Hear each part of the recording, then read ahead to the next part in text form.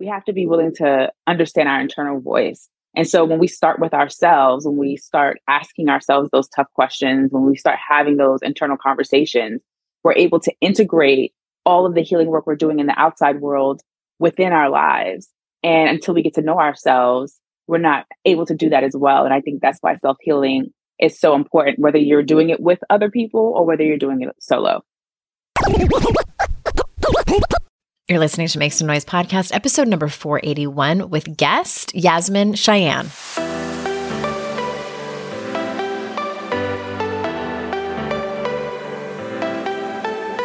Welcome to Make Some Noise podcast, your guide for strategies, tools, and insight to empower yourself.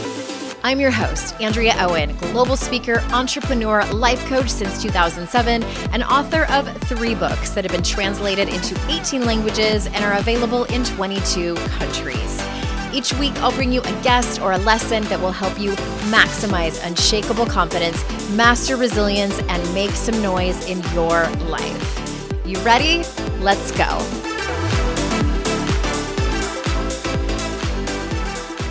Hey, everybody. Welcome to another episode of the podcast. I am so glad that you're here. I'm recording this for the first time in a very long time with my dog in the room. And you may remember me talking about her. We have a German Shepherd puppy. She is 7 months old now at time of recording. Her name is Astrid. And when she was very, very young, I had her in here when I was recording an intro, I think once. And then after that, it just can't happen. She's way too playful. She's trying to chew my face, it's just not working out. But yesterday, unfortunately, it was a Sunday and my husband was with me part of the day, about 6 hours in the emergency vet. Originally, I thought she had a bowel obstruction. It's a long story. Turns out she doesn't. She actually has pneumonia, aspiration pneumonia. I had never heard of it before, but it explains her cough and some vomiting and lethargy. I go home that night, and what do? I Google it. Dogs die from this. I was like, you have got to be kidding me. The vet didn't mention that. I looked at the abstract of one study. I didn't even look at what kind of dogs it was, what size breed, anyway, but it was 79% of dogs ended up fine, but 21% of them died within 30 days.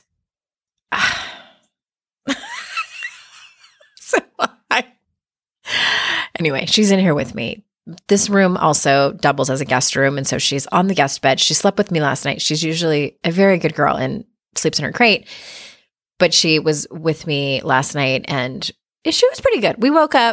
She woke up several times, and I woke up to her licking my face, which there are worse ways to be woken up too. But I think she's going to be okay. But anyway, talk about nerve-wracking. But at any rate, she's here and she's resting. My whole point is that it's finally a moment where she doesn't feel well and she's able to just lay down, and she's actually napping. She's closing her eyes right now, so I can get some work done. And I'm excited to bring you this guest. I'm loving this theme. I hope that you are too. And I also, just a quick reminder that we have some openings for private coaching this fall. And if you are thinking about writing a book, if you've always thought, I need to write a book, I want to write a book, everyone tells me I should write a book, and you have no idea where to start. I get that question a lot when I'm being interviewed for the topics of my book. People are like, how did you get it done? They want to know the process of how to write a book. I do work with people in a consulting relationship where I help you, even if you are totally stuck. We could just do a one-off strategy session. I can help you get clear on what it is, or even help you decide if you want to write the book or not, or which direction you want to go. If it's traditional publishing, want to go hybrid or complete self-publishing. The question becomes, what is your book? Not what is it about? That comes later, but what is your book? And that's what you have to, and of course I ask more questions than that, but figuring out what your book actually is. That's what you have to figure out first.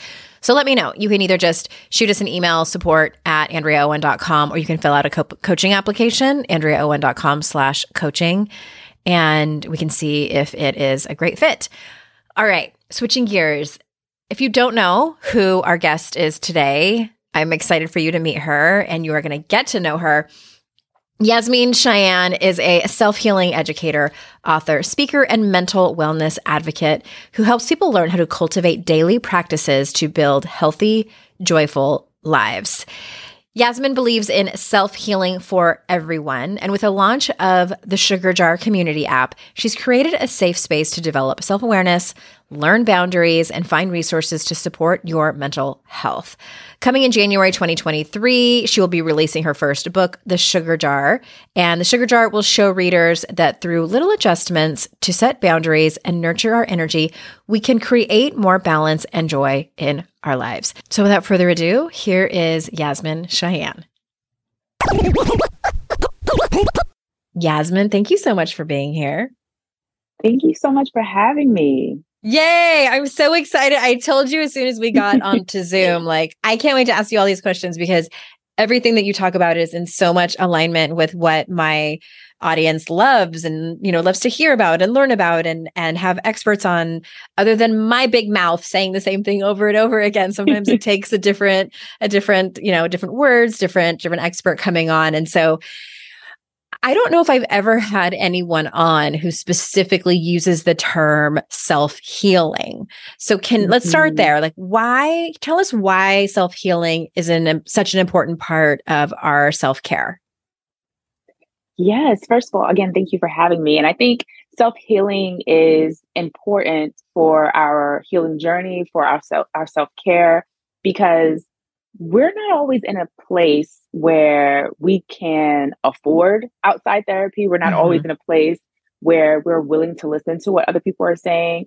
And I think also, more than not, for any of the external advice we're being given, whether it's our therapist, our coach, our spiritual teacher, to work, we have to be willing to understand our internal voice. And so when we start with ourselves, when we start asking ourselves those tough questions, when we start having those internal conversations, we're able to integrate all of the healing work we're doing in the outside world within our lives. And until we get to know ourselves, we're not able to do that as well. And I think that's why self-healing is so important, whether you're doing it with other people or whether you're doing it solo. Of course, it can go the other direction and sometimes be harmful. But I think for the most part, social media has been incredibly helpful for those people who might not be in a place where either they don't have the means to afford outside care, or they're just like not ready to go there. I mean, TikTok has been an excellent resource, I think, for so many in the mental health industry. And so speaking of, like, you created a community called the Sugar Jar community. So first of all, tell people what that is and why or how did you start it? Yeah, I created the Sugar Jar community app because the majority of one-on-one clients that I've worked with have been people who have said, well, healing's not really for me. I just want to feel better. Or healing's not really for me. I just want to do better at work. Or healing's not really for me. I just want to find a boyfriend. And I think that it's important to meet people where they are. Like when you were saying earlier, TikTok's been helpful. I know Instagram's been very helpful for people. And before social media, some of us read self-help books. Like, this is what we've always been on this journey of self-excavation. And I think now it's just become more relevant for people of all ages and all, backgrounds to feel comfortable saying, yes, I go to therapy, but like, what do you do the other 14 days before you go back to your therapist? You're with yourself. So this is something that just allows you, the Sugar Jar community app allows you to continue those deep dives. And I find that when you are with a therapist or a coach or your spiritual healer, when you're doing that self-excavation, when you're not in those sessions, when you come back to those sessions, you have more to bring rather than when if you're only getting that work in for that 50-minute period. Most therapists only see you for 50 minutes, not the full hour. You're not getting the full breadth of what you could be getting if you were on that journey with yourself as well. I always tell people, and I think that I might have heard this in coach training 15 years ago. Somebody said, one of our instructors said, the majority of the work happens in between the sessions. And it struck me because I remember thinking that when I was in couples therapy in my previous marriage and like being so frustrated that my previous husband like wouldn't do any of the work. And I was like, do you think it's like a magic wand that we're just going to like be in there for 45 minutes and like our life is going to change? But I agree with you. I think it sounds super cliche, but like you get out of it what you put into it. And it doesn't mean you have to, have your nose to the grindstone every single minute of every single day. But, and I think that you've created something amazing by having people in community, because there's really something magical about that. Absolutely. And, with all of the things that we talk about with social media, for example, one of the brilliant things about it has been people recognizing that they're not alone in the ways that they do suffer. There's going to be ups and downs in life. We're going to have those highs and lows. We heal so that we have the tools to be able to support us when tough things happen. Healing doesn't make life perfect. Healing doesn't make everything, work out the way we want it to, although I wish it did. It really just supplies us with what we need to be able to still have access to ease and peace and joy, while the world sometimes feels like it's falling apart when you're going through those tough times. Right. Well, that brings me to what I wanted to ask you. Like, what are some, like, can we get a little bit granular here? Like, what are some strategies that someone can use to start their self-healing journey? Or do you think, it might be more beneficial to, I feel like you're kind of like not attached to like if somebody does it the self-healing way, or that's more beneficial to have a therapist or coach, but what are some strategies that someone can use? Yeah, absolutely. I think, so to be clear, I'm definitely not attached. I think every individual finds the way that's best for them to start their healing journey or continue it. I always like to invite people to start with self-boundaries. And why do I call them self-boundaries? Because they're boundaries that only have to deal with you, not boundaries that require you to sit down and have a conversation with your friend or with your partner. Because when we think about boundaries, and if you don't know what boundaries are, the way I define them is the rules or like the regulation, the rules that we put in place that dictate the way we interact with people, places, and things. It's how we teach people how to treat us and vice versa. And when we start healing and we start realizing, oh my gosh, I'm a people pleaser. Oh, wow, I overgive. We start thinking, I'm going to tell every single person in my life how I feel. And they are not going to have access to me anymore because they take too much and they don't care about, we want to share. Well, on a surface level, I think that's how people think boundaries work.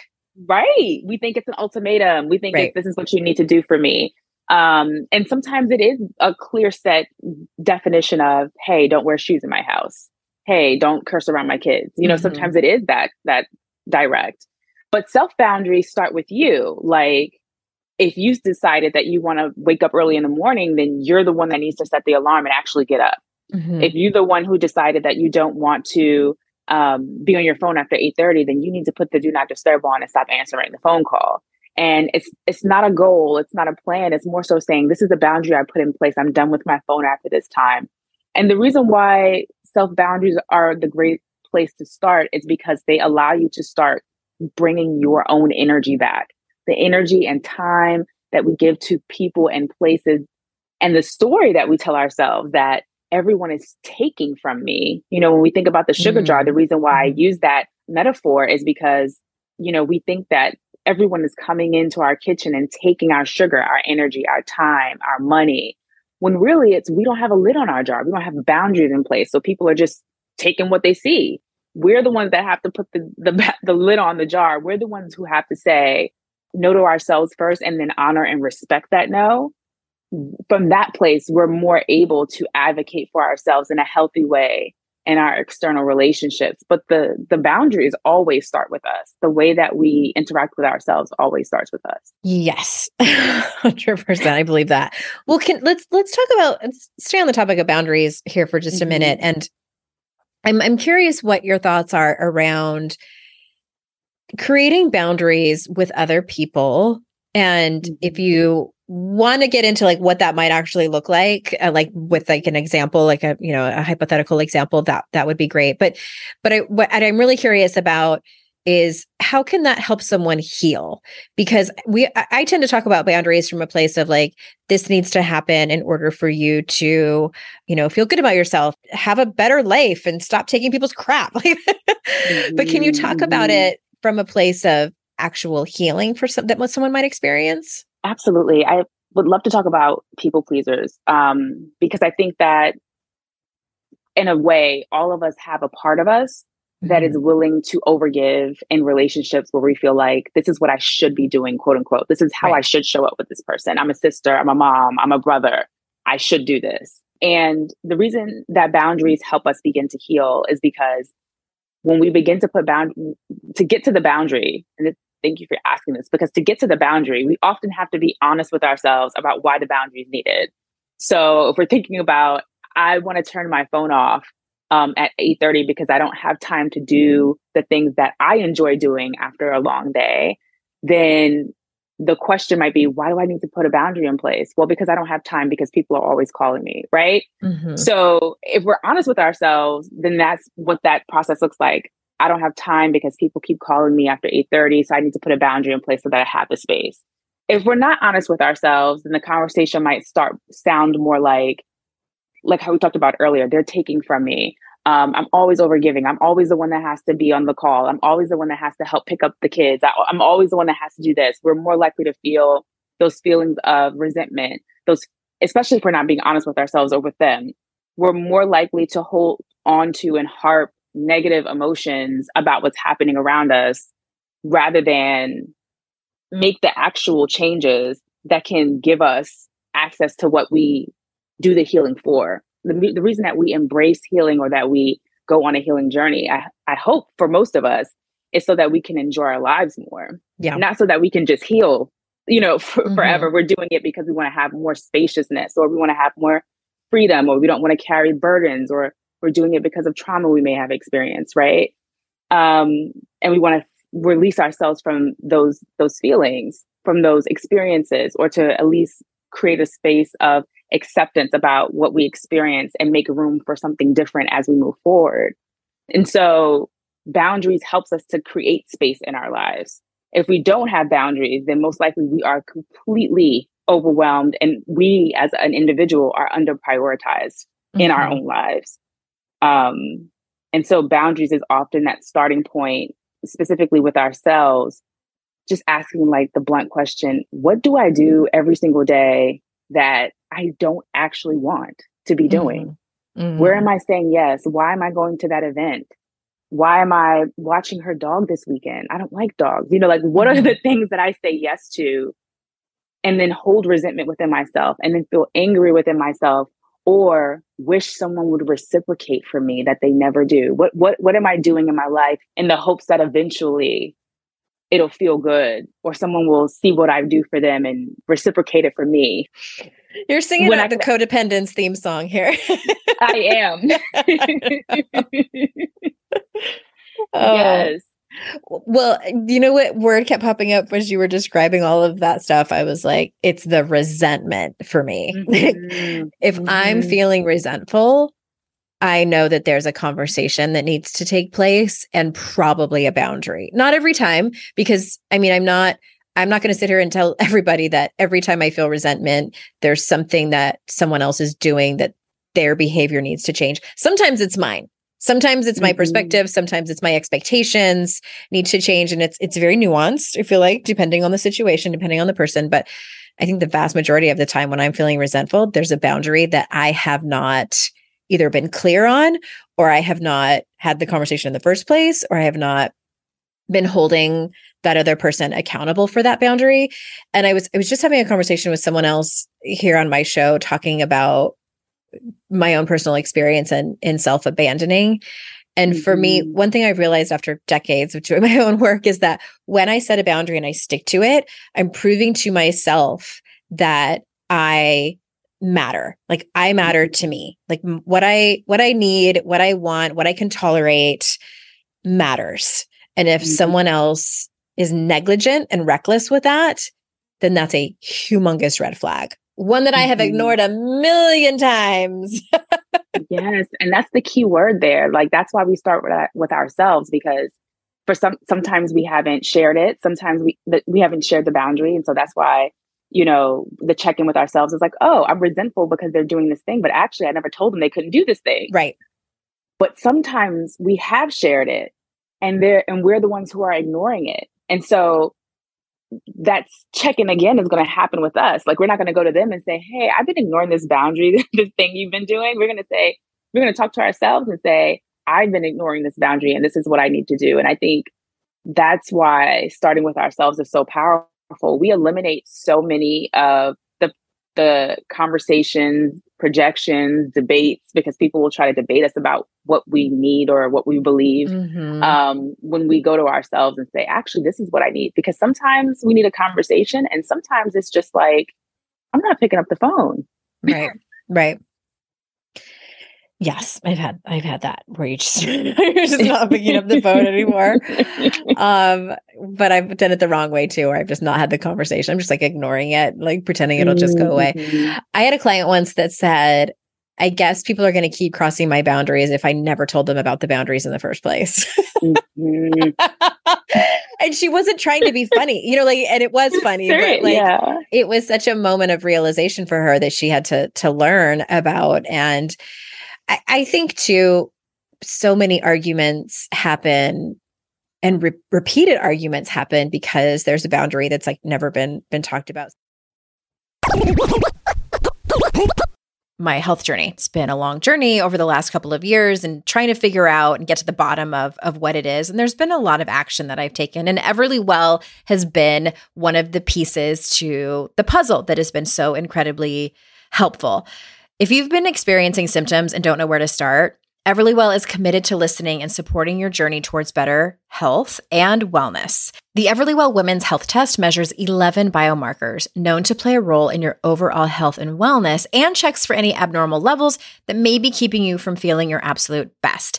Everlywell is a digital healthcare designed for you, all at an affordable and transparent price. With over 30 at-home lab tests, you'll be able to choose the test that makes the most sense for you to get the answers you need, like the Women's Health Test or the Food Sensitivity Test. It's so simple. Over 1 million people have trusted Everlywell to support their health and wellness goals, and you should too. And for listeners of the show, Everlywell is offering a special discount of 20% off an at-home lab test at everlywell.com/noise. That's everlywell.com/noise for 20% off your next at-home lab test. everlywell.com/noise. What advice would you give to a client who tends to be a chronic people pleaser and they say, I know I need to have this conversation with someone, but I'm terrified to do it? I'll give them two different options to decide for themselves. The first question I would ask is this person a safe person to have this conversation with? I think this is super important because not every person has done the work or has the capacity or capability to hear what we have to share. Yeah. Well, can we back up even a step further? How do you define safe person? Yeah. So let's say it's a family member, because these are often the hardest ones. Exactly. Thank you. Because, so people say, well, it's my mom and but I don't feel comfortable having this conversation with her because she's passive aggressive or whatever, maybe full on aggressive. Thinking about the behavior of this person, does this person make you feel safe? And normal conversation. Do you feel anxiety before you have to meet with them? Are they aggressive with you? Do they take self-accountability? Are they willing to hear you out?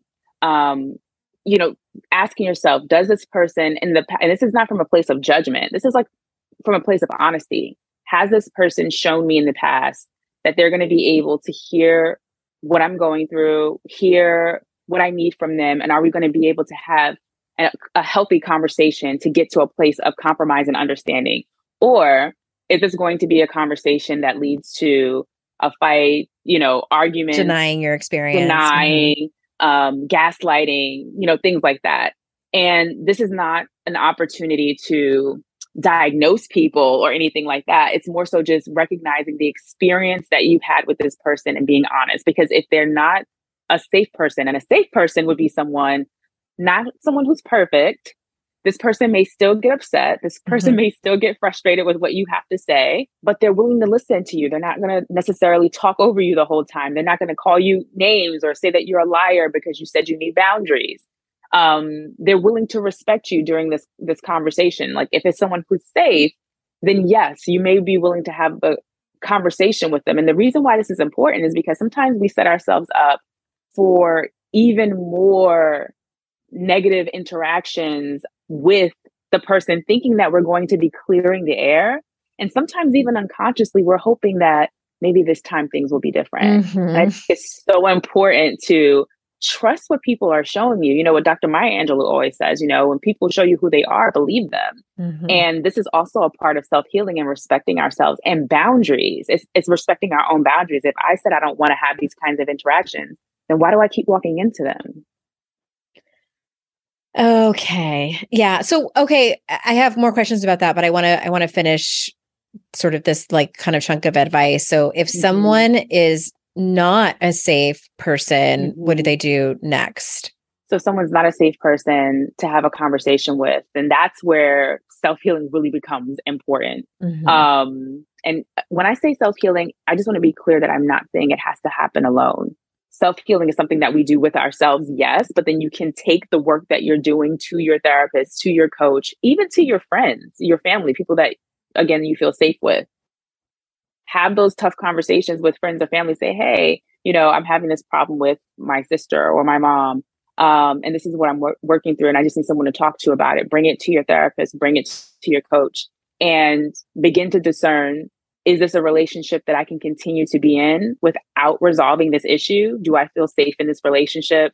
Am I going to be able to move on from this particular situation and just accept that this is a thing, their passive aggressiveness, their inability to respect my boundaries? Am I going to be able to deal with these behaviors and continue to be in relationship with them? Because let's face it, many of us are in relationships with family members that aren't necessarily the healthiest folks to be exactly.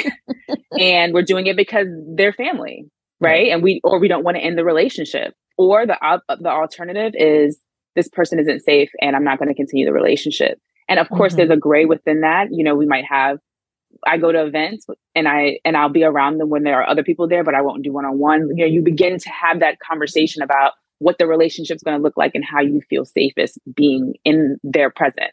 Right. Sometimes a boundary looks like you only have surface level conversations with that person at obligatory family functions. The big work is not the reason, again, we do the self-healing work is so that you don't feel guilty about this choice. You learn that you're actually making a healthy choice for yourself. And sometimes we have to prioritize what we need over what other people are telling us we should need or what we should be doing. Yeah. I mean, thank you for bringing up the family member thing, because what I hear over and over again, and I'm sure you do too with your clients, is how painful it is for people to set these kind of boundaries with their family members, and feeling like a bad sibling or child or whatever it is to the relation to your family member. And I was asked recently in one of my groups by a woman saying, you know, what do I do if I have repeatedly tried to set this kind of boundary with a family member? And it was her mother, and they just refused to acknowledge it. And I said, I think that we vastly underestimate how much grief is involved when we try to set a boundary with someone, especially when it's a parent and they don't respect it, because in many cases, if not most cases, it's less painful to hold out hope that they're going to change and they're going to see it our way and they're going to respect our boundary, rather than accept that they likely won't, and to go through the grieving process that they're not going to be the type of parent that we want them to be. Oh my gosh, yes. I remember when I heard that was largely what I learned from, I'm trained and certified in Brene Brown's work, and in the Rising Strong curriculum, she talks about giving people the benefit of that they are doing the best they can with what they have. Like they're doing their best all the time. And many times their best is crap. And that's when we need to set boundaries. And then later she talks about grief, and I put it together and I'm like, this is everything that has to do with families. Because I sure have held out hope that somebody was going to change and been disappointed over and over and over again. And I don't want to say people don't change. They do. I have received apologies from someone in my life before who was a lot older than me. And like, I was kind of convinced, I'm like, this person's never going to change. And then they apologized. So I was taken aback. But I do think that that's the exception in many cases, and that my experience isn't a super common one. And I just want to emphasize that grief is such a big part of boundaries a lot of times because we don't get what we want. Absolutely. And someone commented under one of my posts one time, like the pain of grieving the living, because we do only talk about grief when we think about grief a lot with loss or with death, but it's the death of a relationship. You know, when you put a boundary in place, it's you're saying that the way that we were doing this relationship, this current cycle is done. We're moving on. I'm at least moving on to something different. And so you do have that grief. And, you know, that's why I talked about the, with self-healing, you know, dealing with the guilt that comes up. These are normal things that come up with any kind of grief. You know, it could have done something different. Is it me? You know, we start questioning ourselves. And that's why it's so important to, yes, if you're self-healing, but have community, have friends, have your coach, your therapist, people who can support you while you're going through this process. Because yes, you're going to do a lot of the work alone in your journal, you know, in an app, through books, but you also want to be able to have those conversations so that people can reflect and mirror to you your strength, and also be there to support you compassionately while you're making these tough choices. Thank you for all of that. And I want to kind of slightly switch gears, because I know you talk about a lot of different things in our healing journey and just like being self-aware. And one of the things that I loved, I was looking at your Instagram feed, is you were talking about it sounded like it was kind of a strategy of, you know, people we tend to have the negativity bias as humans do, and thinking about like worst case scenarios, especially the anxiety women out there listening. Like, I see you, like I am one, and just, you know, oh my gosh, like what if this happens? And what if that happens? And you were talking about learning the strategy of, you know, there are other truths, and like, what if something amazing happened? Like, it's a possibility. I had a coach once that called that it's kind of a mouthful, the what if up game. So like, you know, what if the technology fails on this recording and I lose the whole thing, and then I have to look like kind of a jerk and tell Yasmin, like, ask her if we can do it again. Like, you know, that could happen. Or what if it's an amazing thing and like she gets all this work from it, and then we end up collaborating together. Like, I don't know, I'm not putting pressure on you, but there's like learning that perspective, just training our brains. Like, is that how you look at it? It's kind of like mind training, that there are other truths rather than like what our brain says. Yes. And I think that we have to, you know, I think it's so important that we learn to trust that things are not always going to go the way we hoped. That is one of the things that I try to impart with myself, but especially with my clients and in my work, because when we think that things have to go the way that we hoped, a lot of times, and I'm a recovering perfectionist myself, but perfection gets in the way of us reminding ourselves about our humanness. And we think that we lose sight of the fact that we actually don't have as much control as we think we do on how things turn out, but we can definitely control how we react to how things turn out. And I think it just, it gives us that, again, I always go back to compassion, because that's the thing that I think most of us are lacking, the way that we talk to ourselves. Preach. And it's an opportunity. We might be like, shit, I can't believe this happened, and get really hard on ourselves in that moment. And then we can come back and say, okay, this is how I can give myself compassion in this moment, and recognize that, one, I couldn't have controlled this. Two, this is how I can react to this. This is who I can ask for help. This is how I can, you know, adjust to this situation. And I also love to think about every error or mistake as actually a lesson or a blessing, rather than, oh, this is like, you know, I made this mistake. I'm wrong. This is wrong. I made the wrong choice. Every time I've made a mistake, even the ones that I'm like, gosh, I wish I really didn't have to learn this lesson. In hindsight, I'm still like, okay, this is what came from that.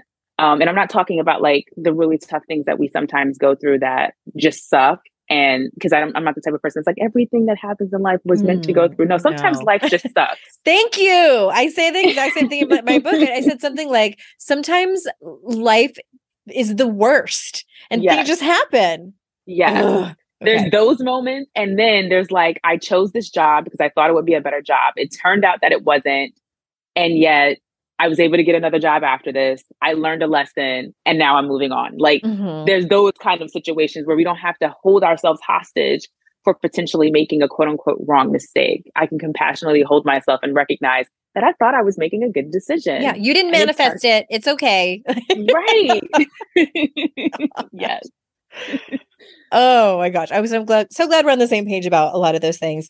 What is the most common or like one of the most common strategies that you teach people for a problem that you see over and over again with your clients? Or maybe like, what's your favorite? My favorite is the friendships that we have that actually suck.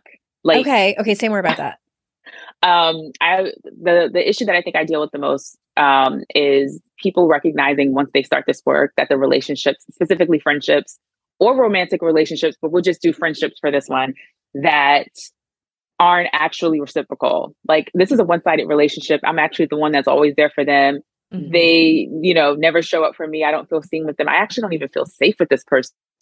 And I see the client, or in the workshop, I see the person recognizing this. I have to walk away from this. Like, this isn't working. And I think the thing that I always remind people when this happens, because it's for sure happened to me, I'm sure it's happened to a lot of the folks listening. And this is going to sound super cliche, but like, remembering that the people that you meet are seasonal is so powerful. Not every single person that you meet has to be your best friend. Forever. Not every single Not every single acquaintance you make has to be someone that you now have to bring into friend status. Not everybody needs to meet your parents. Not everybody needs to know where you live. Like, reminding yourself that there's different buckets of friendships. Like, there's people that I know and love and that I'm extremely close to, I've known 20 years. And then there's people that I'm friendly with, and they stay in that friendly bucket, and we may hang out and I really might care about them. And yet they don't have to be. And so I'm saying this to say that our friendships don't have to necessarily end just because we realize that they're not working with the way that we are now. I want you to begin to get curious about, am I looking at this person as the type of friend that maybe they don't see me as, and I need to put them in a different bucket? We could maybe still be connected, but they're not going to be someone that, I'm giving all of this work to, giving all of this emotional support to, or giving all this work to, or showing up for in this way, when actually we're in a different